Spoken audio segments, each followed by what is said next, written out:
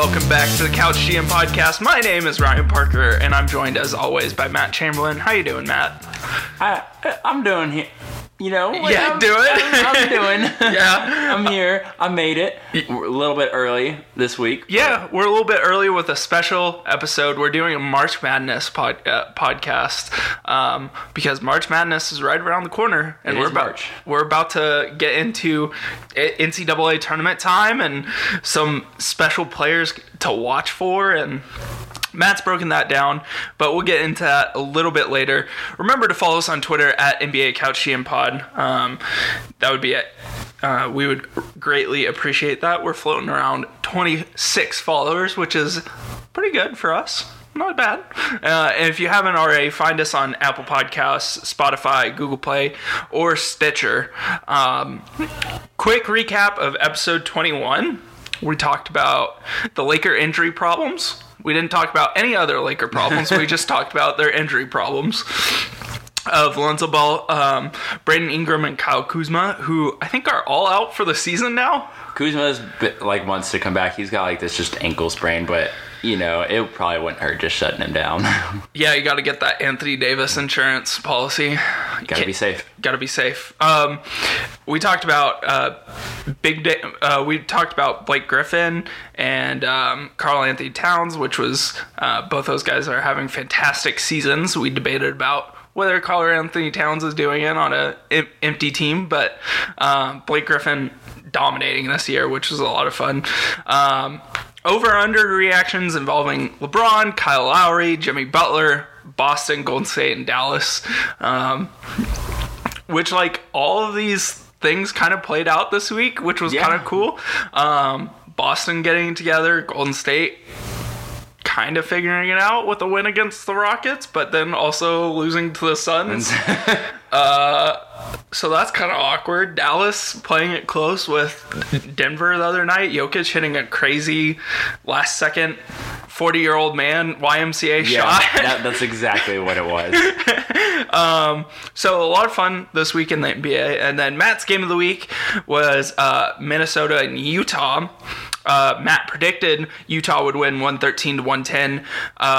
Utah actually ended up winning 120 to Minnesota's 100. And unfortunately, my game of the week is still undecided because we're recording on a Friday, which is a little unusual for us. And the game still is yet to take place on Saturday, which is Golden State, Oklahoma City. I feel like this happened to me the most this year. I don't know if I'm just picking weird games. It just seems like every time you do pick a Saturday or Sunday game, we have to record earlier, and it's because I'm going out of town, and so we wanted to go ahead and get the pod done. But yeah, we did because we're responsible podcasters. But Oklahoma City, Golden State weren't willing to bump up their game. Unfortunately, Adam Silver told us no. Said nah. Said no, we're good. That's all the emails like that. Matt, what happened this week in the NBA? I feel like a lot of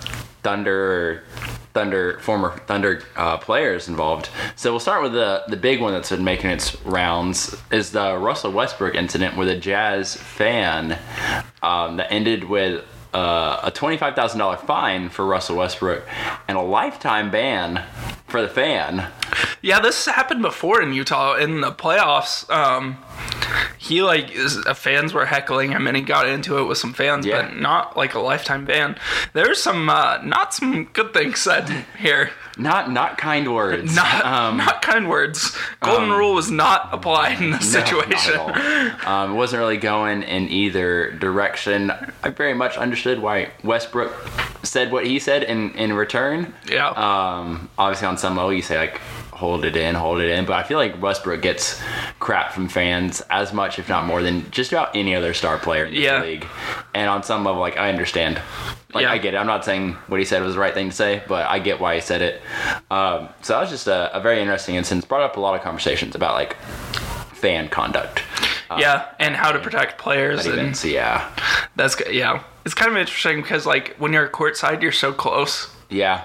And And that's the appeal of the NBA. Yeah, and Utah's arena, like, specifically, is just, like, so well built for basketball because, like, those couple rows just behind the player bench or the opposing bench, like, it's right there. It's not like there's, like, a 10-foot walkway and then the stands start, because you play in, like, a concert arena, and, like, this is a basketball arena. Like, the fans are right there. And so maybe in Utah more than other places, fans are even closer to the players, and that caused some tension the other day. Interesting to see if this becomes a playoff matchup. Yeah. Because we know how it went last year in the playoffs and everything that happened.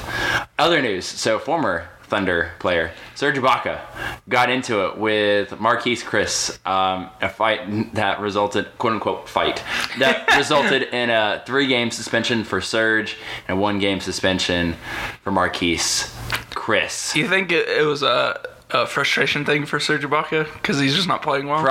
Probably. And then, it's just Marquise Chris. Yeah. And then Marquise Chris is, career, quote-unquote. He's made more money playing basketball than you or I, so. That's a good point. Great point. Other news, because I don't like the fights really we're talking about. It's nothing. It's moving on. Marquise Chris plays for Cleveland, in case you didn't know, because it's that irrelevant. Or he is that irrelevant. Other news, playoff team, Denver, has been playing well overall this season. We've talked about them a pretty decent amount.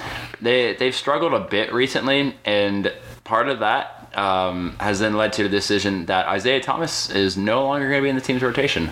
Unfortunately, it's like, I feel like just last week or a couple weeks ago, we were talking about, like, they got him. His first, 2, 3, 4 games is like, okay, this guy is able to score off the bench, is pretty efficient, didn't really interrupt the offense. And ever since then, not good. Just nothing. Like, the team's, like, overall, like, passing numbers have just plummeted, and I'm not saying that's all Isaiah Thomas's fault, because it's not gonna, you can't just blame the backup point guard for that, but they are averaging like 30 less passes per game, which in my mind, like, if you think about, you always hear like one more pass to get like the great shot and not just the good shot.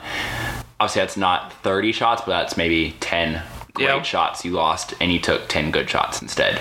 Now, that's a difference in a few basketball games there. So I'm not saying especially when you're fighting for the 1 seed in the West, that's important. So I'm not saying it's all Isaiah Thomas' fault, but that's a recent decision by Coach Michael Malone of the Nuggets to drop him, and you have good guard depth now that Gary Harris is back too, with Beasley and Monte Morris coming off the bench. Man, can I gush about Malik Beasley again? You're like his biggest supporter. I'm his biggest fan right now. Goodness, that guy has been on one the last couple months. You just like playing with him on 2K. You're not wrong. And then last couple notes, Kristaps Porzingis starts 5-on-5 training and practice this past week with the Dallas Mavericks. And then last one, something near and dear to Ryan's heart. Thunder got a just awful sponsorship patch from Love's. If you don't know what Love's is because you don't live around here, it's basically just a gas station chain. It's not even a good gas station. It's not. It's a bad gas station. This patch might be the worst one in the NBA. Very seriously, yeah. Like, I understand, like, the Thunder have, like, a big tax bill this year, but you couldn't, like, come up with something a little bit better for this patch? Like what represents Oklahoma the best? Like, what company? And we end up going with Love's? Yeah. Jesus. I mean, they're based out of Oklahoma City. I'm just saying, why not Sonic? Could have at least done, like, some free corn dogs or something. I don't know, Sonic, Chesapeake, who owns, like, the naming rights for the building you play in. One Oak, and like any gas industry, like, it could have been better. It could have just been like a nice little flame. No, it's ugly, off color, not even matching the Thunder's colors. This big bold patch. It's gross. It's real bad. We tweeted out a picture of it this morning. You should go look at it because it's a sight to see. Before we get into thought of the week, can I add one more news item? Go ahead. So this whole Dolan thing. Oh, God. I don't even want to acknowledge that James Dolan's a human. So I want to, because this week, James Dolan, the owner of the Knicks, came out and accused Bill Simmons of trying to, like, unattract free agents from coming to the Knicks? I don't think it's Bill Simmons. I think Dolan's quote was like, well, Ben Simmons is lying about me trying to sell the team because he doesn't want players coming because he's a good friend of a certain GM, and, like referring to Boston. And, like, that's the most ludicrous thing, because if Dolan sold the Knicks, that would be more appealing for players to come. It would, yeah. I don't think Bill Simmons is the Knicks' problem, nor has been the Knicks' problem for the last 20 years. I'm just saying. What are you saying? Look in the mirror. Bill Simmons didn't trade their best player in the last 20 years this trade deadline? That Bill Simmons can't draft that or re-sign a draft pick. I'm done with the Knicks. I can't even talk about them. I hope they're bad for the next 40 years. And we'll unfortunately probably have to talk about them just a touch whenever we get to our main topic. But before that, NBA thoughts of the week. I'll go ahead and do mine, and I'll let Ryan go next. So mine, talking about the Spurs, a complete opposite of the Knicks in pretty much every way. Good, competent, fun to watch. Coach, players, team. So the Spurs had a rough 7-game road trip, that rodeo road trip, where they went 1-6. But since then, they've bounced back with 6 straight wins over Detroit, Oklahoma City, Denver, Atlanta, Milwaukee, and Dallas. So at the very least, I would say that's 4 really good wins in there. And during that span, LaMarcus Aldridge has been averaging 27 points per game. Either he's been the leading scorer in 4 of them, or he's been the second leading scorer just behind DeMar DeRozan by a couple points in the other 2.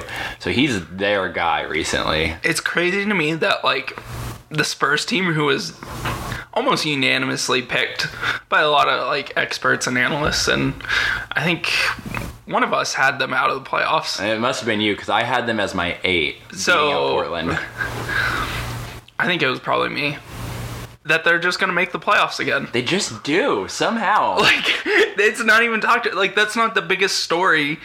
It's about why is LeBron not making the playoffs, but the conversation should be more about how are these Spurs making the playoffs? And therefore, kind of keeping LeBron out of the playoffs. Yeah. Yeah, if you want to look at it more from that angle. The Spurs, like, it's DeMar, it's LaMarcus, and then just role players out the wazoo. But they know what they're supposed to do. And that's just been so valuable. And Greg Popovich doing what he does with that club, like, it's incredible to see that, like, they can have the worst stretch of their season, 7 games on the road, goes really just terrible, and they bounce back with huge wins. That to me, that's just really impressive. And as we start winding down the year and we get some clarity in the Western playoff picture, now, like, we pretty much know the 8 teams. San Antonio's right in that, I would say, 5 to 8 mix. Yeah. And at this rate, obviously they're going to keep winning at this 6-game rate, but if they're playing at a 700 win or a 700 percentage pace, like, that's a team that could sneak up to the 5 if some of these other teams aren't careful. Yeah, and even a team that could give, like a team like Denver some issues. For sure. They beat them in this stretch. They beat Oklahoma City in this stretch. The Spurs aren't anything to be taken lightly because of how good Pop is, and just those rotations and the way they play the game is so much fun to watch. I don't know. It's going to be a tough team to watch down the stretch. Tough team to watch, but it's a tough team you don't want to play either. Right. Yeah. So my thought of the week: Russell Westbrook, triple doubles. He's triple doubles. He has played better. He shot better after the All-Star break.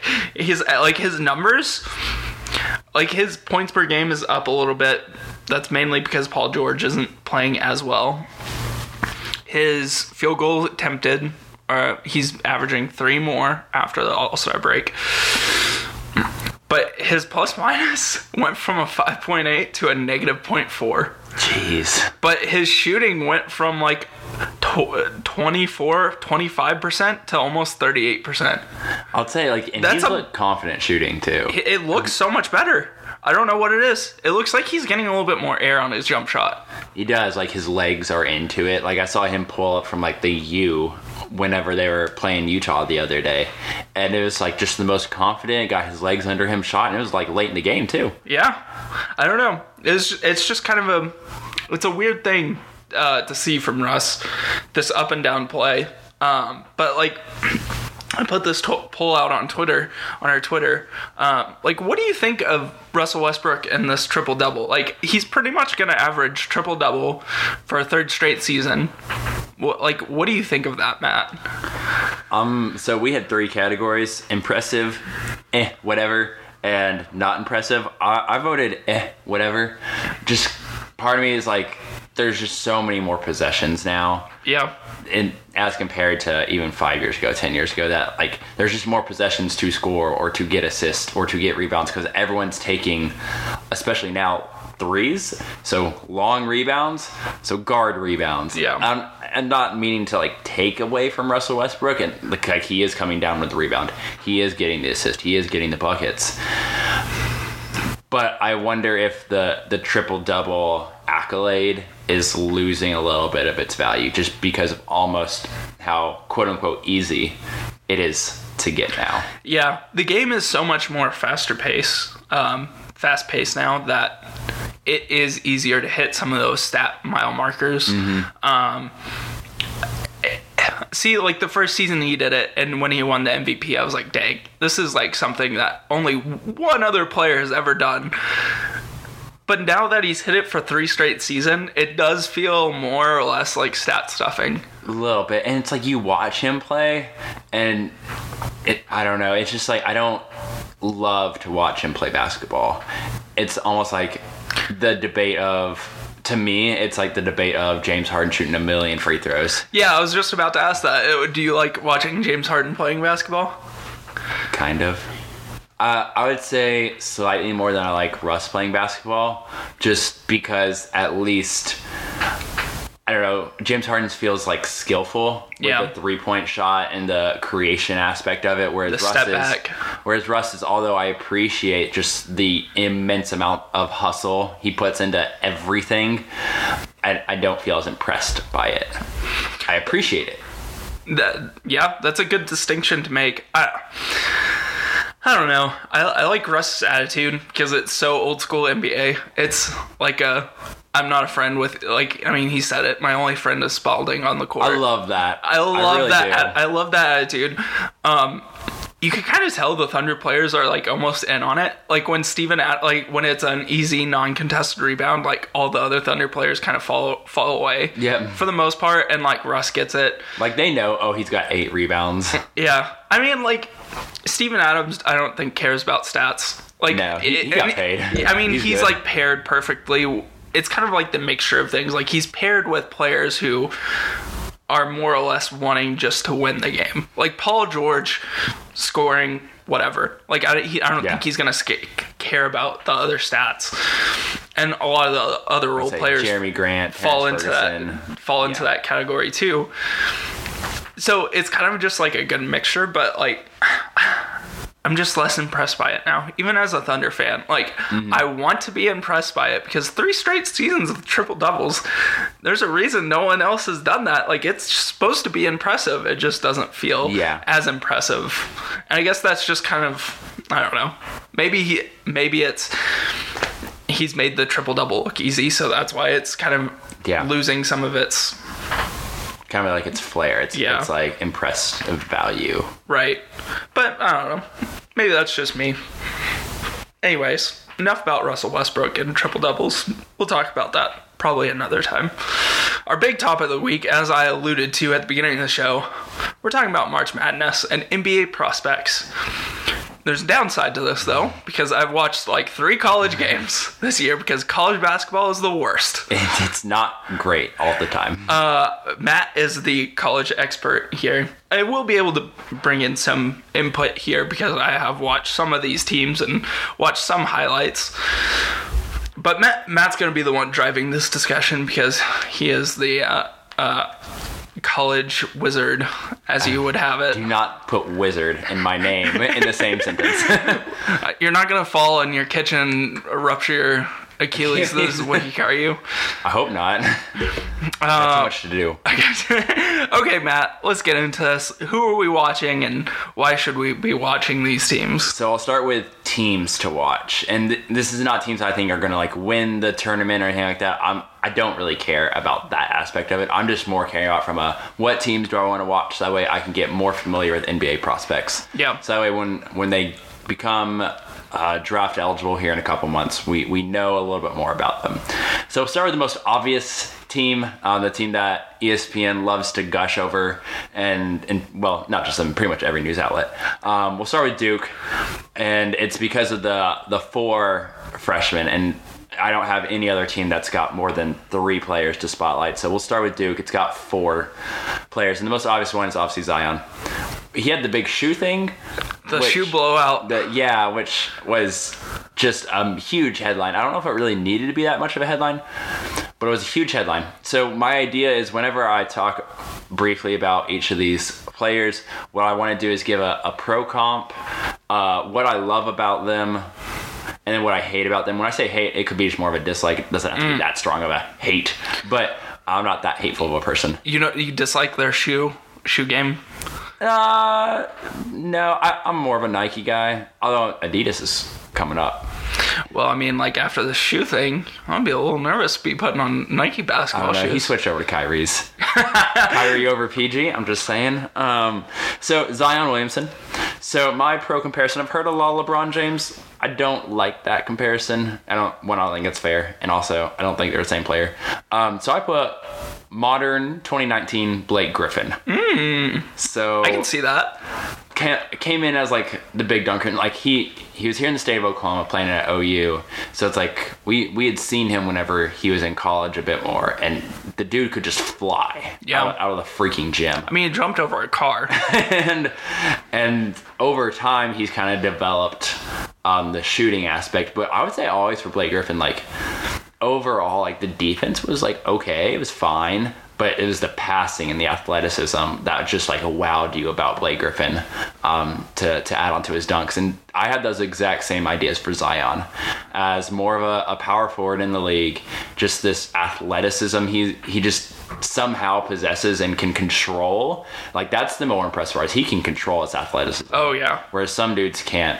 He can pass so well. Like they played Syracuse the other day, and I just loved watching him catch the ball in that zone, and he could just operate. He could just pick out the guys he wanted to attack, find the shooters. Like, it was just really what I wanted to see. And then the defense is good. Like, he cares. Like, I'm not saying he's just this extreme defensive-minded guy, but, like, he generally cares about defense, which... I mean, that's like half the battle, half the time. Exactly. Like, just trying. Like, when we talk about people being bad on defense, normally it's because they don't try. Yeah, and that's how I kind of felt like with DeAndre Ayton last year. Kind of out of Arizona, the big man. Now, not the exact same type of big man as Zion, but it's like, had the physical tools, but I didn't see him really give 2 craps at Arizona about defense. Whereas Zion, he gives at least 1. So, yeah. So, there's that. The hate part, though, is... First of all, the weight. He's listed at 285. Ooh, that's a big boy. For a guy who's only about 6'7", I heard someone say it, he looks like Khalil Mack on a basketball court. And they're right. Like, he looks like an offensive lineman, a heavy linebacker. Like, he looks like a football player. He very truly does. And that's a little bit concerning because he was not always this big. He's put on about 100 pounds in the last couple years. Dang. So that's where I'm a little bit worried. Now, it looks good, like he's well built, but I don't know if that's a sustainable playing weight in the NBA with how much up and down in an 82-game season. Yeah. Man, and we see some of these guys like James Harden, who's just a little thick, starting to wear out in the playoffs, let alone... Well, and like to add to that, also like... adding like joint stuff, like, jumping up and down on your joints with 285 pounds of force. Exactly. With just how high he gets sometimes, like his head's like at the rim or above it. Yeah. Like, that's the concerning part for me as much as anything. But also, I'm a little bit concerned, and it's his jumper. He's a lefty, which is fine. He's shooting 29% from 3 this year on limited attempts for Duke, like he only takes on average 1.8 per game. It's actually bumped up a little bit now with the ACC tournament to 30%. But like, okay, that's better than Blake Griffin coming out of college, but it's not anything smooth right now. It's catch and shoot. It's a little bit slow. It's like he's almost seems like he's learning how to shoot with this body type he has now. Yeah. Like he may have been a better shooter when he was a little bit lower on the scale, but now that he's so big and like his arms are ginormous, I think he's almost refiguring out how to shoot a basketball from range with his big arms. Like he bumps into himself with his arms going up to shoot. Yeah. You make a good point. Whereas Blake Griffin, we talked about even last week, like so much smoother from three. 100%. And even like, and that comes with time. It might come with time, but like, I think you're right. Like once he trims down a little bit and like kind of just figures out like what his shot in the league will be. Like even if that's a corner three, like that's better than, you don't have to shoot it from the top of the, I don't think, to be like considered an efficient shooter. But like if you're hitting corner threes, like that's just an aspect of your game that like you're going to have an easier time getting to the rim where he's 100% more confident. And then from there, like corner threes, once you get that, like you can expand out to the wings. Yeah. And I think it will come, like you're talking about. Like it's come for Blake Griffin. He worked on it. It's come eventually. Yeah. I think it will. Also, Zion's one of the youngest people in his class. He's a July 6, 2000 birthday. Oh my God. Like he doesn't turn 19 until after he'll get drafted. Like that's how young he is. So he's still got a lot of like growing and learning to do. It's partially why I'm concerned about the weight, because he already is that much, but it also then gives me hope that like this jumper, it's already kind of there and it will get better. Yeah. And if he's the number one overall pick, which I think he will be, to whomever, then whether it's the Knicks or anyone else, I think you would obviously love to get Zion at number one. And part of that's due to who else is available, but I think you're absolutely right. And, like, he needs to get a jumper, though, because we talked about, like, position lock fours, like a Marvin Bagley. Yeah. Like, of course, he's different from Marvin Bagley, but, like, you can't be position locked in the NBA anymore. I know. And at only 6'7", too, like, that concerns me a little bit. I think, like, a Draymond comparison is almost apt here. Like, yeah, that was another one I thought of. I just don't know if he cares enough on defense to be Draymond, like has that mentality to be Draymond. He's got a little more flash, more like Blake Griffin. But Blake Griffin can play defense. Yeah. Like just not known for it like Draymond. Yeah, exactly. So the next guy on Duke, RJ Barrett, which you probably, if you watch any Duke, you've definitely noticed RJ Barrett. My pro comp for him was the way too confident DeMar DeRozan. So what I love about RJ Barrett is actually his size. He's 6'7", listed at 202 pounds. For a two guard, I think that's really perfect. Solid coming out as a freshman. I like his rebounding as a wing. Like he'll get in there. He'll get 6 or 7 a game, especially if he realizes like was out Zion for that little bit of time, like his team needed it. He's up to 7.5 per game this year. So I love that he'll mix it up in there. And then, although I'm a little worried about this skill coming back at him, but his aggression is like something I do enjoy. It same way like I appreciate it for Russell Westbrook, like just that aggression all the time. I have that borderline same appreciation for RJ Barrett. But like I said, it's sometimes too confident. And so that's where the hate comes in, and it comes off as selfishness a lot. And like he's been at times a de facto point guard on this Duke team because of injuries. And if he's not looking to distribute, it's 30 shots in a game. Ooh. Which in a college game, that's a lot of shots. That's a lot of shots. So that's where I do get a little concerned, is maybe building some bad habits at Duke in that regard. Although the aggression is something I want to love, it can sometimes come off a little too much. And then also just his jump shot consistency. I think I was over here at your apartment, Ryan, and we were watching like the end of a Duke game, and RJ missed a shot, and then he came back down, and we were just like, he's about to pull it. He crossed half court, and we're like, he's going to pull a bad three. What did he do? Pulled a bad three. He took like 2 dribbles past half court and took a bad three. Yeah. He's left-handed also, and he was like falling right. So it's like not good. It was a terrible, and he hard clanked it. And it's just like, we saw it coming the moment he crossed half court. We knew what he was going to do, and he did it, and he missed it. Everyone in the building knew what he was going to do. Exactly, and that's where like you want him to have the wherewithal to be like, this is not a good shot, but he's just so confident in himself. But like, if you really think you're that good of a shooter, be better than 66% from the free throw line. Really, like you're a guard. Like, hit your free throws. Do better than that. Learn from Lonzo. Yeah, and I'll say you don't want to end up as just the more aggressive Lonzo Ball. Ooh, because yikes. then that's just a lot of missed shots. That's who would that be in the NBA? Yeah, someone who's not in it. Reggie Jackson. Oh gosh. So that's RJ Barrett. He's a really fantastic player. He should be a top 4 pick. But there's some stuff to iron out there. In more ways than just on the court ability. So then third guy, and it's the guy who maybe was a little overhyped coming into this year, but it was Cam Reddish. I love his size also. He's like 6'8", 218. He's probably gonna be like a 3-4 in the NBA. He has the ability to score in the clutch. Like he's hit some big shots for them this year. But I also kind of hate his shot selection at times. Like he's like, I haven't took a shot in a while.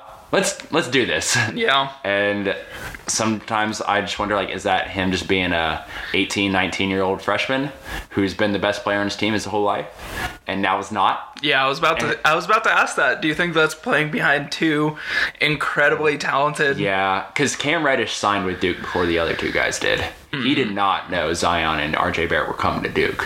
Maybe he should have, but he didn't know that whenever he signed. And so he didn't sign up to be the third guy, but he'd already committed. He stayed with it. I still think he's a top 10 pick. But that's part of what's thrown him off this year, I think, is that he's just not getting to run the offense. He's really the third guy. So that's why he sometimes just takes shots that it's just like not in the flow of the offense, and it's like not good. A dumb shot. And also, I don't love his physicality. Even though I love his size, I don't love his physicality. He's a pretty bad finisher inside. And for someone that big in college, with as athletic as he is, I don't want athletic guys in college who can get to the basket but can't finish. Yeah. That's a concerning trait for me. Because, like, in the NBA, like, even if you can have a good enough dribble move to get by a wing defender, it's physical. Like you're meeting someone inside, and you got to be able to either go around them and finish, go over them and finish. And in theory, he should be able to, but like it just doesn't. Like he just can't. And so that's why my pro comparison for him, I was waiting till now to say it, is max contract Harrison Barnes. So like, Harrison Barnes. Yeah, Harrison Barnes, who is like, oh, I got paid. I got this. That's how I feel about Cam Reddish a lot of the time. He's like, oh, I'm Cam Reddish. I got this. And sometimes it comes through. Like he hit a game winner, I think, against Florida State not too long ago. Like he hit some big shots this year. But sometimes you're like, oh, God. What does it look like when you are the dude on an NBA team who's probably looking to win 20 games next year? Yeah, I would say it's what the Mavericks are this year, and what Harrison Barnes has been a part of before he got traded to Sacramento. And so, yeah, that's kind of where I'm concerned is even if he does really develop, someone will give him a max. And what we've got with Harrison Barnes, kind of this promise is really, I think he was a top 10 pick coming out of North Carolina. Now it's kind of like, oh, it's Harrison Barnes. Yeah. It's Harrison Barnes. It's whatever. And I feel like that's on the path for Cam Reddish right now. Good player, really good player, if he knows his role on the team. Yeah, that's a good point. Last guy for Duke was point guard Trey Jones. His older brother Tyus is in the NBA. He's the backup point guard. Play Tyus Moore. Oh, my God. Shout that to the heavens. Trey Jones, his pro comp for me is G-rated Pat Beverly. I love that. That's awesome. He's like the nicer version, but at Beverly, like so Disney skills. Rated. There you go. There you go. So yeah, love his defense and his playmaking. Like he's just this wonderful old school point guard. I tried to make every pro comparison a current NBA player, so that's why I went with Pat Beverly. It's like a guy you just love to have on your team. If he's not starting, that's fine. If he is starting, that's probably fine. He's your last offensive option, but he just does so much else for your team. Like he'll get a steal, make the layup in transition, and then steal the inbounds pass. Yeah. Like that's who Trey Jones is. That's who Pat Beverly is. And that type of guy is really valuable. Maybe not a number 3 guy on a championship team valuable, but I don't think that's what you're drafting Trey Jones to be either. So as long as you know that and he's one of those guys that you're just going to love to watch whenever you watch the NCAA tournament this year. What I hate is the jumper. Like, it's not pretty at all. He's shooting 26% from three this year. And on offense, like, he just has a lack of presence sometimes because RJ takes over, Cam Reddish takes over, Zion takes over. Like, he just gets lost. And almost in the same way, like, Ben Simmons can't just stand in the corner and be like an effective member of the 76ers. Tre Jones can't just stand in the corner and be an effective member of Duke. Like, he's got to have the ball in his hands and be like the one distributing and making cuts and everything, not just hanging out off to the side. So I don't know exactly what that means in terms of a draft pick, but in terms of like a college player, NBA prospect, it's a fun guy to watch. Yeah. If you're into that side of basketball. For sure. It feels like, I mean, like, Tyus is a very competent point guard. Probably never a starting point guard in the league.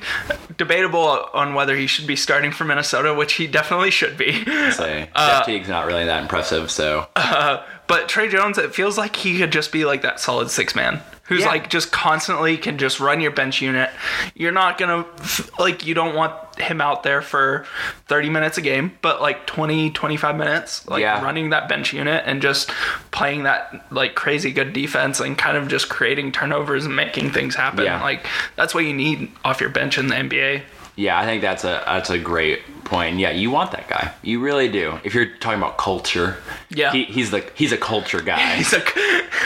Are we in a press conference right now? Are you a coach giving us a press Couch conference? GM. Couch GM. The next team was Gonzaga. They have a couple guys. I put Gonzaga next just because they are right now one of the projected one seed. And again, we're doing this pod, but we don't know like the March Madness breakdowns and everything yet. But for Gonzaga, there's a couple guys. It's actually their big men, which I feel like this list is starting to become a lot of big men. First guy, Rui Hachimura, pro comp, thick Thad Young.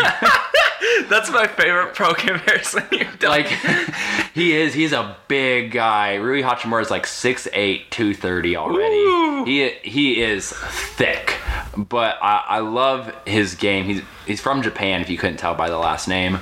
And he'll probably be the first Japanese-born player to be drafted. What I love is, like, he's currently a junior at Gonzaga, so in his third year, and his scoring development has just been happening every single year at just such an incredible rate. Like, first year, he played like 5 minutes a game. Last year, he played about 21 minutes a game. This year, he's playing about 31 minutes a game. Field goal percentage increases every year. Attempts increases every year. 3-point attempts and percentage increase every year. And even the free throw percentage this year, even though the attempts have drastically increased, the percentage has gone from about 79 to 74. So a big man who shoots mid to high 70s from the free throw line, I'm all for that. And then he's a tough guy inside with rebounding and scoring. So I love that development, but also like that physicality inside.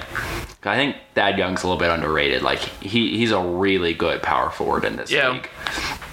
What I don't love so much with Rui, and it's a fun name, but what I don't love so much is playmaking for others, and it's kind of just he's not really asked to do it, but by your third year in college, I would love to have seen him to have been asked to do it a little bit more, especially in that Gonzaga system where like they do a lot of passing and everything.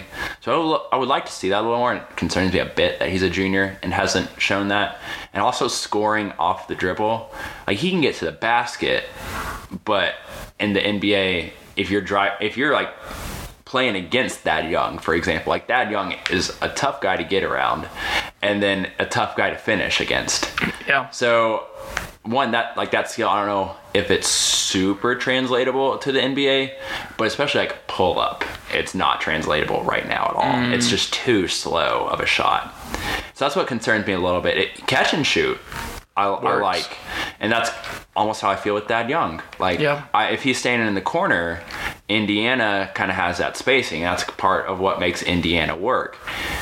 But if you're asking Thad Young to catch the ball on the wing and there's 5 seconds in the shot clock and you tell Thad Young to make a play, I don't know what he does. You're probably getting a shot clock violation. Yeah, he'll probably try and drive, realize I don't have anything, and then throw a pass, and either shot clock expires or the guy just has to essentially volleyball, take a shot. So that's how I feel with Rui Hachimura in a lot of the same ways, off the dribble. I watched the Gonzaga Duke game at the beginning of the season. The Maui Invitational. Of course, these teams have come a long way since then. That was back in November. Yeah. But I was really impressed with the way he could kind of switch onto anybody. Yeah. And just kind of play defense. Like, he was really good on the defensive side and had a big block at the end of the game that I think sealed the game for Gonzaga. Yeah. But, man, if he can switch, that's a big thing in the NBA now. He's got pretty good feet. So that's important. Yeah, I think 2 through 5, you feel pretty okay with him switching. 1's, you're not going to feel great with a lot of bigs switching, to be honest. As Shaq would say, barbecue chicken. But 2 through 5, I feel pretty good right now with Rui switching that. So, yeah, I think that's a nice important detail there. The other guy is Brandon Clark, their center. So I put my pro comp is Jordan Bell, but he can kind of play offense. So whereas Jordan Bell is not so much buried in Golden State's center depth. What I love about Brandon Clark, he is the best defensive player in college basketball. Just period. He just is. His motor is going all the time. It's going everywhere. He's just all over the court all the time. He's just so much fun. And it worries me a little bit that he's just a great college player, but I'd be willing to risk it on him if you have a late lottery, early playoff pick. Man, Brandon Clark is a guy that just kind of like Trey Jones. You want him on. He's a culture guy. He is. What concerns me though, and the reason I say he shouldn't go higher is his size. He's only 6'8", 215. He's built more like a big wing. Yeah. But his defense is just impeccable. It truly is. And Jordan Bell is built a lot of the same way. Jordan Bell's not the biggest guy either, but he somehow blocks a lot of shots and plays pretty good perimeter defense for a big. Brandon Clark plays great perimeter defense for a big. Blocks 3.5 shots a game on average. That's insane. And it's everything from being able to recover to the weak side corner and block a 3, blocking the drive inside, playing a post-up defense. He does everything on defense. So the size concerns me for NBA, though. College, it's fine. You can get away with it. But the NBA, it concerns me. And then the jumper, he's only taken 13 three-point attempts this year, which is an increase. He's only taken 9 in his first 2 years combined, but he's taken 13 this year, just a touch under 30%. It doesn't look bad, though. His free throw percentage has increased every year. He's right at about 70% right now from the free throw line. That gives me a little bit of hope. The shot, the mechanics have completely changed. He's a junior also. The mechanics have changed on his shot. It looks better, but now you're asking him to do it in the NBA. Yeah. So that's where it's the hate part comes in. It's it's fine for college. It's good in college. It's even great in college and some of the other defensive areas. But what about the NBA? Will he get buried like Jordan Bell has got buried? Useful for a bit, but not sustainable long term. Yeah. Not solid rotation player. Yeah. But man, if you just need you're in the playoffs and you're screw it, we're going with this 12th guy on the bench. Yeah. Man, he might be that dude. Almost how Thon Maker for the Bucks kind of had that whenever they were playing the Celtics last year. Yeah, almost that kind of effect. I could definitely see him having that kind of an effect on a team. That's fair. The next team was Kentucky. Only 2 guys. Kentucky is not what Kentucky usually is. The first guy we're talking about proves that. It's PJ Washington, a sophomore. First of all, sophomore. Do those exist in the Kentucky program? Only if you're John Calipari's son. So PJ Washington, my pro comp was leader Jeremy Grant. Okay. Because he's kind of had to run this team now, and I like that. So my love for him was playmaking development. He went from just being an athletic, bigger inside guy to really kind of actually running this team, which I find impressive. And then his shooting has dramatically increased this year. He went from taking only about a half a 3-point attempt per game on average last year to 2.5 this year. Percentage has gone from 24% to 42%. That's good. Like, he's taken just over 10 shots a game. He's getting to the free throw line and shooting at about a 68% clip, and that's gone up from 61. Like, everything's getting better with PJ Washington. Overall scoring is up, and his defense is good. Like, that's something that I think at times, because he has to do so much offensively, the defense slips a little bit. Sure. But I think the defense is a really strong point for him too. So even though he's never probably going to be your number 3 option on a really good team, if he's your 4th option, you can be a top 4 seed in the playoffs. Yeah, I mean, like, that's kind of where the Thunder are at right now. Like, with Jeremy Grant, like, he's got a corner 3 now. He's got a corner 3. He's even gotten it out to the wing, like we were talking about a little bit. Like, if people sag off, he's willing to take it and hits it quite frequently. Yeah, I like that. I mean, like, athletic and can kind of finish at the rim and still play defense. Like, that's what you want out of, like, a wing in the NBA. Like a big wing. Yeah, maybe even a small ball 5. So that's why I'm intrigued. Like, if he has a big tournament, he's a few guys I'll spotlight. Like, he could be one of the big swing guys in this tournament of going from, like, a late lottery pick right now to me to getting in that top 10. Yeah. Even though he's not like a star, he's just that really solid piece. Absolutely. The other guy for Kentucky is one to highlight was Keldon Johnson. He's a wing. What I love is his like 6'6", 211-pound frame. He's got a pretty good shot already. Like, it looks pretty good. Shooting about 39% from 3. 47% overall, 71% from the free throw line. Like, I feel pretty good about, like, his shot, how it looks, how it goes. What I hate, though, is that, like, he disappears. He disappears during games. All of a sudden you look up and it's like he's got like 9 points with like 4 minutes left in the game. And it's like Kentucky doesn't have that many players that can score this year. So whereas like PJ Washington, it was kind of the same concerns. He's a little inconsistent in big games. Keldon Johnson is too. Yeah. They may make big plays at certain points, but I don't feel like I ever get a great 40 minutes from either of those guys in their biggest games. So that's why the tournament could be huge in elevating their status. Also, Keldon Johnson, I don't like his playmaking at all. Like, dribble moves are pretty basic. For a wing, like, and he's a 2 or a 3 in the NBA. For a wing, like, he's kind of just himself. Yeah. That's concerning. Like, you got to get some separation somehow. And exactly, like, he's a good vertical athlete, but with the ball in your hands, what kind of an athlete are you? That's what separates a lot of guys in the NBA, and I don't think he's shown that at Kentucky this year. Not saying he won't show it in the tournament, but he hasn't shown it great to me this year, and that's why my pro comp for him was maybe what Terrence Ross could have been. Super perfect. Athlete in the air. Yeah. But you put the ball in his hands, and if he's not... And now he's kind of developed into a catch-and-shoot guy. If he's not doing that, I don't really trust Terrence Ross with the ball in his hands. Didn't Terrence Ross win a dunk competition, or was it in a dunk competition? I think so. I feel like he's definitely been in one with... He was with Toronto. Yeah. All those years, but another top 10 pick. You thought you could develop him, and he was just a dunker and a corner 3 guy who, if he played defense, looked good, but when he didn't feel like playing defense, not good. Not so good. Not good. And that's where I'm at with Keldon Johnson right now. That's fair. I feel like Terrence Ross is like exactly what you want in a wing. Like, can shoot threes, can kind of get to the rim, finish. He's long. He can play really good defense. But, like, it's that, like, that's holding him back, you know? Like, it's got to be every possession. Or it's what separates him from being, like, a 3rd or 4th option on a good team versus being, like, a good role player. Yeah. On a decent team.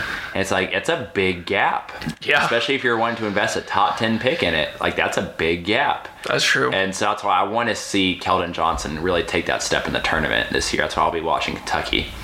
Virginia, not fun to watch as a team. Just really not fun. Although this year's a little bit different from other years, still overall, it can be a bloodbath. Are they going to get knocked out by the UMBC again? I don't think so. In all fairness, DeAndre Hunter, the first prospect I'm talking about, didn't play in that game. He was their best player last year, in my opinion. He's their best player again this year. My pro comp for him is Pacers Kawhi. So I don't know if Kawhi ever becomes Kawhi in Indiana with the Pacers, who he's originally drafted to, but it still would have been a good player, a really good player in the league. That's kind of where I'm at with DeAndre Hunter. He's a sophomore for Virginia. He was ACC Sixth Man of the Year, and I think I think he is Virginia's really truly best player last year. I love his defense. He is built like a Mack truck. He's at 6'8", 225, and he wears it well. He just locks down everyone in college basketball. Love it. It's just incredible. It doesn't matter if it's a bigger guy he has to guard in the post, or if it's guarding more of like an RJ Barrett on the wing. I feel 100% confident in DeAndre Hunter's defense in college and translating to the NBA. The hate part is the self-creation. It's gotten better, but he just has to do so much defensively, and also Virginia's scheme just doesn't lend itself well to the self-creation idea for wings. It just doesn't. And he can disappear in the offense. Not quite as bad as Keldon Johnson, but in a lot of ways you're like, dude, take over this game. Like, it's 45-40 and there's 2 minutes left. Take the game over. Yeah. And sometimes he will and sometimes he doesn't, and I just want to see like that mentality shift. Yeah, I mean, going with the Kawhi comparison, Kawhi did that in his first like 3 years in the NBA until he was just like, oh wait, Tim Duncan's old as what? How old is he? Tony Parker's how old? Manu's? Oh, I guess it's me. Okay, cool. I'll take all the shots. Yeah, and so I don't know if Hunter ever becomes what Kawhi ultimately has become, but that development path might be similar to what he's going to go on in the NBA. You'll like him on your team. If you're a Virginia fan, you love having him on your team, but it may not be the most appealing prospect or team to watch in the tournament, but important for NBA reasons. The other guy for them is Ty Jerome. This is my favorite pro comp, and I know I came up with all these, but Joe Ingles without a beer gut. Oh my god, that's fantastic. Ty Jerome is like 6'5", 195, maybe 200 pounds, so not quite as big as Joe Ingles. I love his shooting ability, though, and his experience running the offense. He's like the de facto point guard for Virginia. He's the one that gets them in a lot of their sets, or is the one that, if it's late in the shot clock, late in the game, you give him the ball, and whether he shoots it or he makes a play, like, he's the guy deciding what to do. And in Virginia's system, like, they don't like to have a lot of possession, so I think that's actually really important that, like, he has, like, that IQ to be a quality ball handler. The hate is the limited defensive ability. Part of that's being 6'5", 195 pounds. And yeah. He does not wear that well. If some of these other guys like DeAndre Hunter wear their weight well, he doesn't so much. He just looks skinny. He just looks thin. And so that's why I'd be worried about him getting picked on a little bit in the NBA. Also, I don't love him getting to the basket. He does fine in college, but he has like, and the reason I said Joe Ingles is my comp is like Joe Ingles will just throw up like the most wild, ridiculous looking floaters, but like it goes in, and you're just like, oh, his floaters look like they belong in the YMCA. They do, your local YMCA. And so do Ty Jerome's. And it's worked in college, but it's like that type of thing. Like, does that translate to the NBA? Maybe. Yeah. He might be like the ultimate crafty white guy, like Joe Ingles is. So that's why, like, I don't know where he quite fits in the NBA, but I think he's definitely going to get a shot. And maybe if you're more of a playoff team drafting later in the first round, he's a guy like you'd be like, you know what, we could use that off our bench and really enjoy him on your team. He makes Virginia a little bit more bearable to watch, to be honest. With that little bit about like that Joe Ingles flair. And you and I were talking about like the Jazz might be better with Joe Ingles running point. Yeah. Than Ricky Rubio. Yeah. And just let it go. Yeah, just be like, you know what, screw it. We're going with Joe Ingles at point and put another shooter out there. My favorite thing about this year, and there's a lot of been great things from the NBA this year. But my favorite is Joe Ingles' quote about like some guys like talking crap about whether he should be in the NBA. He's like, "Meet me at a YMCA. I'll put your butt down and show you what's up." Joe Ingles is just the best. He's a national treasure. He's not even our national treasure. No, he's Australia's, but we'll take him. So that's my Ty Jerome bit in Virginia. Last team, and then after that, it's just a handful of individuals, is North Carolina.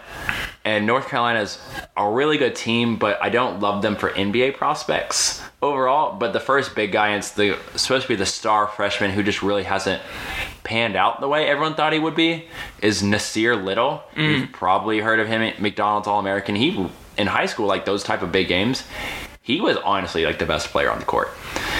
Now in college, he hasn't quite been that. Cause a lot of he hasn't been starting, which is a little concerning that he doesn't start most of the games for North Carolina. My pro comp for him was like more of an offensive-minded Damari Carroll. Okay. So I love his willingness to attack the basket. It's something that he has on a lot of wings in college basketball, is he can really get by them. He's got these big, broad shoulders that a lot of guys just have trouble defending. And although he's played limited minutes, which is a touch concerning, he's done a lot of really good work in that time. And that's why Roy Williams has slowly started to trust him more and more and more. But even recently, like, he only played 18 minutes when they played Duke, like a week ago.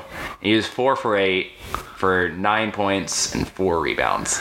Not a lottery guy. Like, that's why it's just like, why do these games still happen? But then on some other nights, he goes for like 23 against Virginia Tech, which at the time was a top 10 team in the country. And I watched that game, he just dominated them. Like, why is it that he still has some games where he's playing 10, 12 minutes and other games where he's playing 25 minutes? And part of it's Roy Williams is like, he's got to play defense. He's got to play defense or he's not playing. So that's a bit of a concern. Just the consistent defense is something I wrote down. Like, you've got to bring it every single time, whether you're guarding a wing, whether you're matched up with a 4. Because I do wonder a little bit with him, is he a 3 or is he a 4? Maybe in today's NBA that doesn't matter, because he's only about 6'6", and then he weighs like 220 pounds. So he's a big 6'6". Yeah. But again, is that a 3? Is that a 4? Depends on your team, really, I guess. And then my other hate was his outside shot when he's guarded.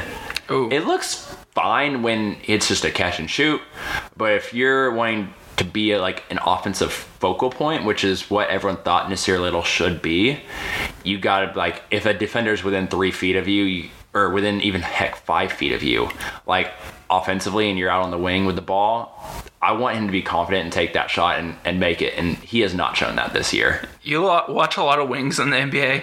They don't get very many just like open looks. Yeah, exactly. Like, that's not what the NBA is. It's not just a bunch of open looks. It's either like a guy's like right there and you got to pull over him, or you got to get around him.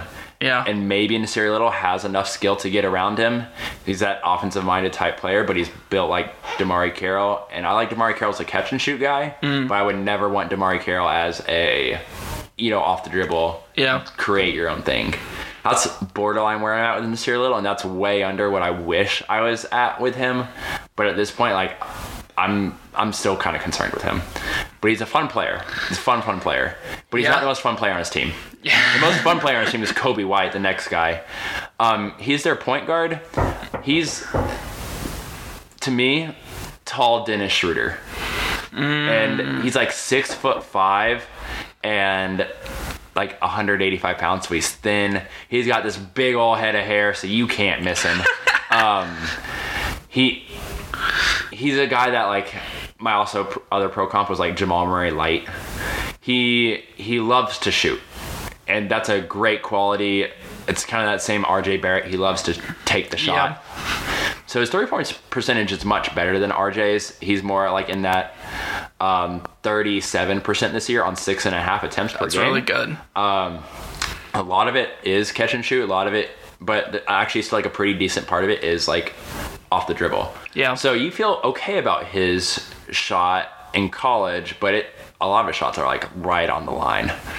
So when you take that another step back, whenever you have an NBA defense that's more in your face, what happens? That's where I'm a little bit worried with that, and just like that overall efficiency. He's not an efficient player at all. He may score 21 points in a game, but it might be on 18 shots. Whew, that's not good. And it's not great, So that's kind of where I'm at with him. Like, I love his speed in the game, but I want him to use it in all of his skills in a little bit more efficient way, a.k.a. Dennis Schroeder. I mean, like, Dennis Schroeder, to that point, or even Jamal Murray, like, it's taken them a couple seasons to, like, get that efficiency in the NBA. Yeah. Like, Dennis Schroeder's shot really hasn't come around till last season, and even into this season, it's been iffy at times. Yeah. And Jamal Murray, like, it took him, like, a season and a half to finally get that three-point shot down. Loves to shoot, and he will get better at it, but then also I do wonder, like, is he really a point guard? Or is he a two guard? Because that's how I feel with both of those pro comps, Dennis Schroeder and Jamal Murray. Dennis Schroeder's a de facto point guard because of his size, but I don't know if I love Dennis Schroeder as a point guard. I don't know if I love Jamal Murray as a point guard. They're fine. They're good, but I don't know if I love them as a point guard. Yeah. Same thing with Kobe White. Last guy for North Carolina is Cam Johnson. You may not have heard of Cam Johnson, and that's completely fine because he spent the first 3 years of his career at Pitt and the last 2 now at UNC. So he's older. And he's a 5-year player in college. He is, and that is part of my concern with him, is that he is older. My pro comp was catch and shoot Danilo Gallinari. He will knock down shots. That is his best absolute quality, is like he's taken 5.5 threes a game at like a 47% clip. Ooh, like, and even really like the last couple years at like 5 or 6 a game, he's again in the mid 30s and low 40s percentage wise. So it's like it's been getting better every year on a large amount of attempts. He's 6'9", 210 pounds. Dang. So he's got really great height for like a 2-3.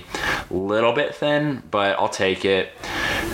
Whereas Danilo Gallinari can kind of create a little bit more. Mm-hmm. Cam Johnson, like, that's not really his game. But man, you run this guy off of a screen for a really tall wing, he'll put it in. Like, that 3-point shot, it's going in. Almost like really Marco Bellinelli later in his career. A little bit, yeah. And so I love his basketball IQ. Like, he gets steals that he shouldn't get just because he's always in the right place. He's not a great athlete. And that's part of my hate, is he's a bit stiff. But he's 6'9", 210 pounds playing the wing. He's a bit stiff. I would love to have seen him put a little more muscle on, considering his age, 23. But if you're drafting him probably at the end of the first round, you're getting a pure bench guy or like a 5th guy starter. More mature. Who's more mature, can probably step in tomorrow and help your team and space the floor. I don't think 3-point shooting can be a concern at all. It's going to be, is the defense good enough to keep him on the floor for more than 10 minutes a game in the NBA? Because college, he's fine. NBA, though, is different. If Abdel Nader can find a rotation spot on an NBA roster, good point. This guy definitely can I think so. And that's why, like, at the beginning of the year, a lot of people, like, didn't have him in their top 60, really. Now, like, to me, he's somewhere in that 20 to 30 draft range. But he might be one of the biggest reasons North Carolina can make a run or will make a run in the tournament. Last couple guys, it's just individuals because their teams either kind of suck or have no one else I really care about. Real quick, John Morant. A lot of people have heard about him from Murray State. And again, there's really no one else in Murray State to really care about. My pro comp was Russell Westbrook in Terry Rozier's body. So John Morant, I think you saw in that conference championship game, he had a thunderous dunk. Oh my, it was like Lord. a right to left crossover, and it was like one dribble at the free throw line, and he was just yamming it at the rim. Absolutely something I would see Russ do, maybe even Terry do, whenever he had a little more bounce. John Morant, like, I would take him in top 5. Like, I honestly would. He's a top 5 pick. Part of it's because of this draft class, but part of me is like, I don't know if he would have gone top 5 last year, but he's going top 5 this year to me. I'll put it to you this way. If I had John Morant or Lonzo Ball and I had to choose either or, I'm would consider taking Ja Morant. I probably would too. Probably depends on what you want from your point guard, though. Ja Morant loves to attack the defense, really just get into the heart of it and make plays for others or himself. Like, he's good at both. Like, whether it's him taking over and scoring or making plays for his teammates, whether it's a kick out or finding like the dive man, he's really good at it. Like, he's a really smart player, and in that way, like, he's a point guard. He really is. But his 3-point shot form, like, it's just a little wonky. He gets that second hand behind the ball just a little too much, and it kind of looks like it's a 2-point or a two-handed shot. And so it worries me that once he even steps out farther to NBA range, his 3-point percentage, which is already in the lower 30s, it's like 31 last year, 34 this year, won't continue to progress the way we might want it to. Also, he's only 6'3", 175 pounds. So that's why that Terry Rozier body is kind of coming in here. Even though he has the athleticism and like mindset of Russell Westbrook, how much can you do in that body type? Yeah, that's a good point, because Russ is like, what, 6'4"? Yeah, and he's built. Yeah. He's built for that. Whereas that contact, where Terry Rozier or even Ja Morant's not. I would have to say that, like, not a knock on Murray State here. Don't get me wrong. I like Murray State, but they don't have like unlimited resource like some of the other. So like, you would have to think like a shooting coach would be in his near future this summer. Shooting coach in a better weight room. Yeah. I think those things are going to improve, but he might go through what most rookie point guards in the NBA go through, which is a tough first season. Yeah. So as long as you're willing to live through that, watch Murray State. I mean, like Colin. Oh, what in the world? Sorry, Ryan's dog just runs in the room. What's up, Yeti? You got any thoughts on Ja Morant?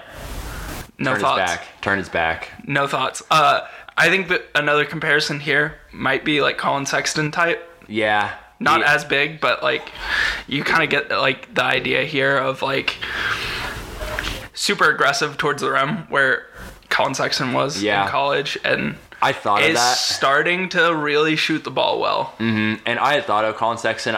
Because I still have no idea what Colin Sexton's going to be in the NBA.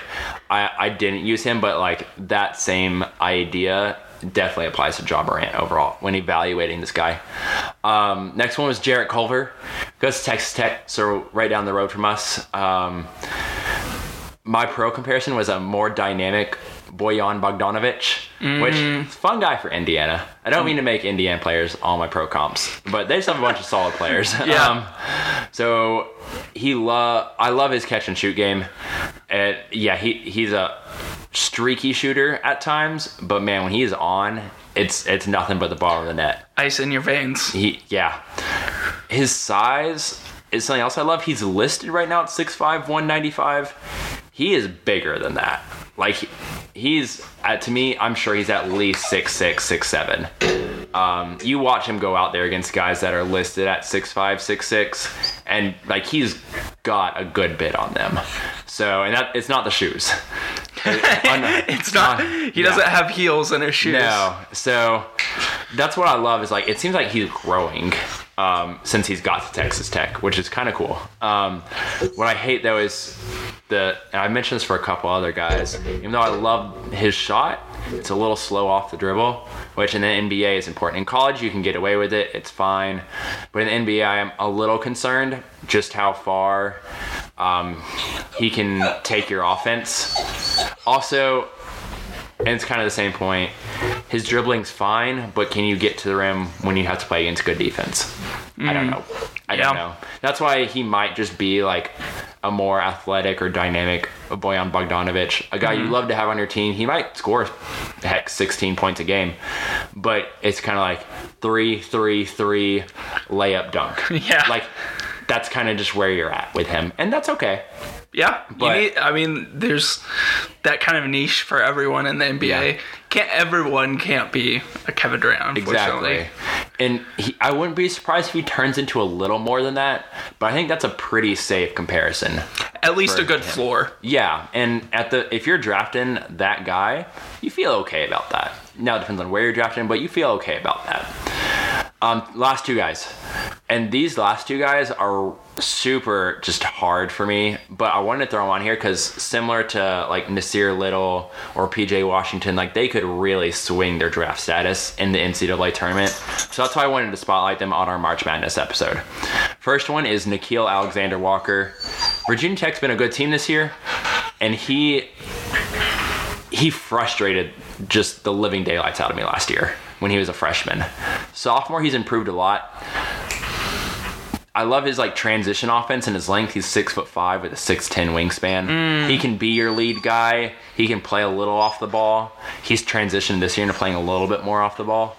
So my pro comp for him was, and you'll hate this, Reggie Jackson. Hopefully willing to play off the ball. Oh God! Like you go watch like their college highlight tapes, they're the exact same player. And the 3-point shots like started to come around, but it's more about they can just get their huge arms in there on defense because Reggie Jackson's like 6'4" with a 7-foot wingspan. It's incredible. Yeah, Nickeil Alexander-Walker's a +5 wingspan here. They can just get their arm in there and get a lot of steals, get out in transition, create a lot of easy offense in that way. They can be a pretty good passer for their teammates and get them pretty decent shots. But for themselves, you get a little worried out on the perimeter creating offense for anything besides getting to the basket. Like his jump shot for Nickeil Alexander-Walker, it's so slow. Like it doesn't matter if it's catch and shoot or off the dribble, it is slow. Now it goes in a pretty okay clip. But again, what we've talked about a lot of these guys, and that's what separates all these college guys from being decent NBA role players to being starters or even like guys you want to build your team around, is like if you're a wing, which I like to focus on wings, I think it's the most important position in the NBA. Do you have a jump shot that translates? Yeah. Right now, his does not, but it could. Yeah. The same way, like if he somehow like injury started running your team, you might be like mildly surprised at how well you're doing, kind of like with Reggie Jackson. Yeah. But eventually, like it's going to taper off. It's just like, do you know your role on the team, and do you really work on your jump shot or not? Do you expect to be making max money and start over Russell Westbrook? Or do you accept like, I might be better learning how to play beside Russell Westbrook? If Nickeil Alexander-Walker does decide like, I can play beside player X, then he'll have a 10, 12-year NBA career. If he doesn't, he might be playing in Europe in about 6 or 8 years. So it's really up to him. That's why like his draft status is very dependent on what Virginia Tech does, because they've been a good team all year. But if they get bounced in the first round or second round and he doesn't play well, I don't know, he might fall into the late teens, early 20s. Yeah. And then last guy, and I'm not sure his team will make the tournament because, again, time we're recording this, it's a team right there on the bubble, is Indiana's Romeo Langford. And again, you'll hate this pro comp, but it's so fitting for this team and this player. All kinds of hype. Andrew Wiggins. But hopefully didn't peak in college. You mean long twos and Yes. inefficient shots for days? All of the inefficient shots. Romeo Langford takes enough for the entire state of Indiana. Jesus. Like, and so my hate, number one, shot selection. Number two, 3-point jumper. Take a couple steps back, for crying out loud. It's one more point and your team, oh my God, don't even get me started on this. And he's just the epitome of it. Something I talked to you about off air before was since conference play started, and he plays, in the Big Ten, so a lot of conference games. He's only had 6 games in conference play where he shot better than 50% from the field. Like, that's just completely unacceptable. And he's taken pretty much a minimum of like 12 shots a game.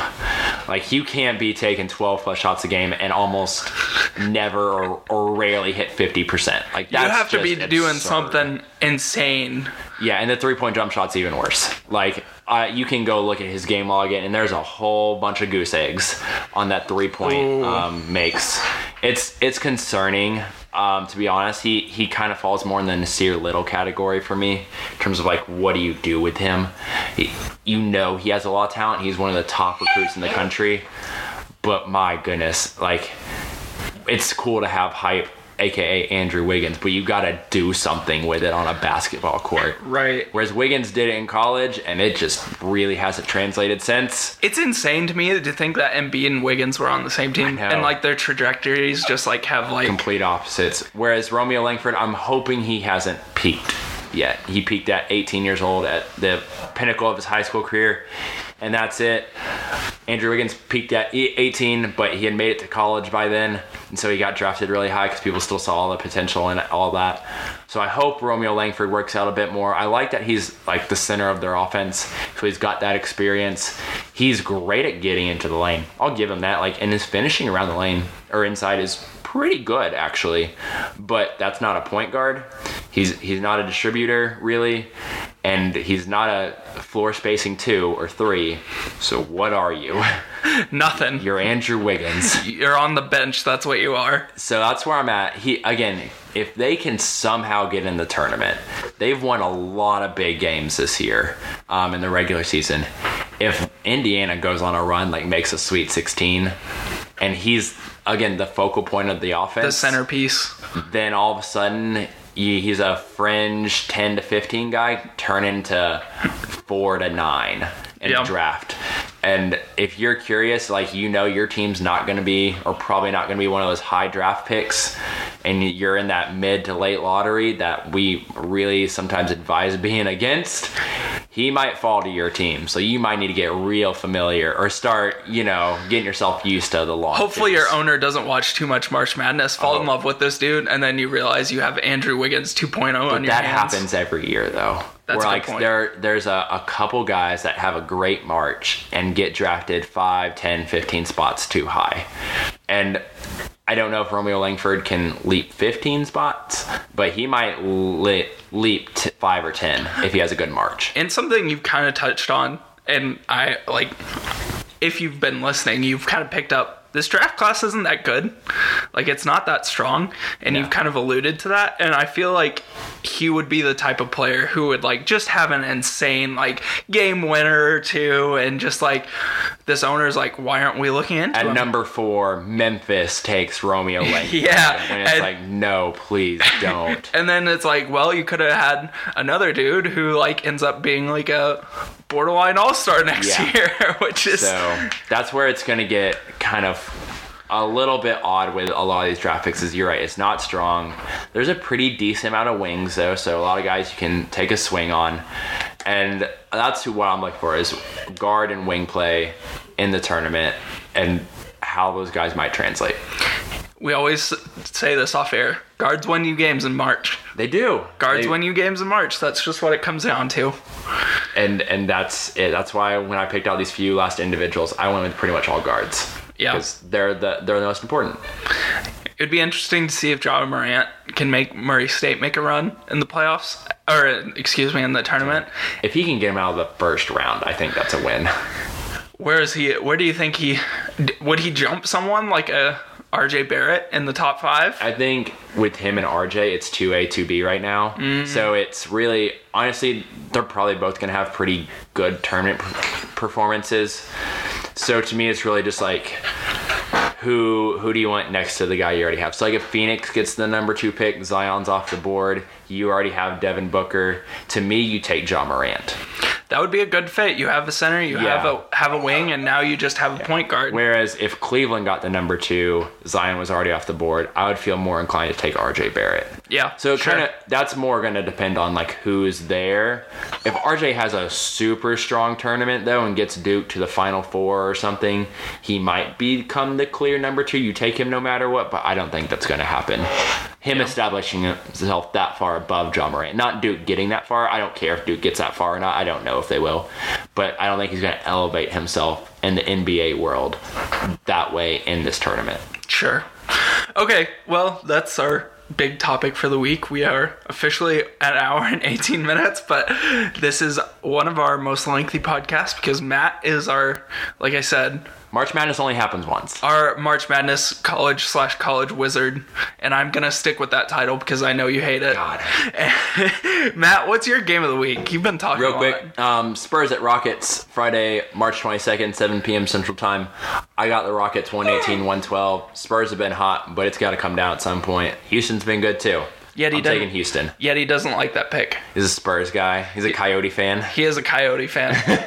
You kind of look like a Coyote. Anyway, my game of the week is Nets at Lakers because I want D'Angelo Russell to get a revenge game in Staples and just like ice in your veins. You got rid of me for Lonzo Ball. Now eat it. That's everything. That's it. It's also on Friday, March 22nd, 9:30 p.m. Central Time. It's not broadcast anywhere except for locally or maybe on League Pass. I'm predicting the Nets are going to win 131 to the Lakers 120 because screw the Lakers. No defense. No defense. Matt, do you have anything you want to add before we get out of here? My throat kind of hurts. I'm sorry. That's okay. It was a good podcast. You informed me and informed our listeners on who to watch for March Madness. Remember to follow us on Twitter at NBA Couch TM Pod or find us on Apple Podcasts, Spotify, Google Play, or Stitcher. If you haven't already, remember to subscribe and rate us on whatever platform you choose. Thank you so much for listening, and we'll see you back next week.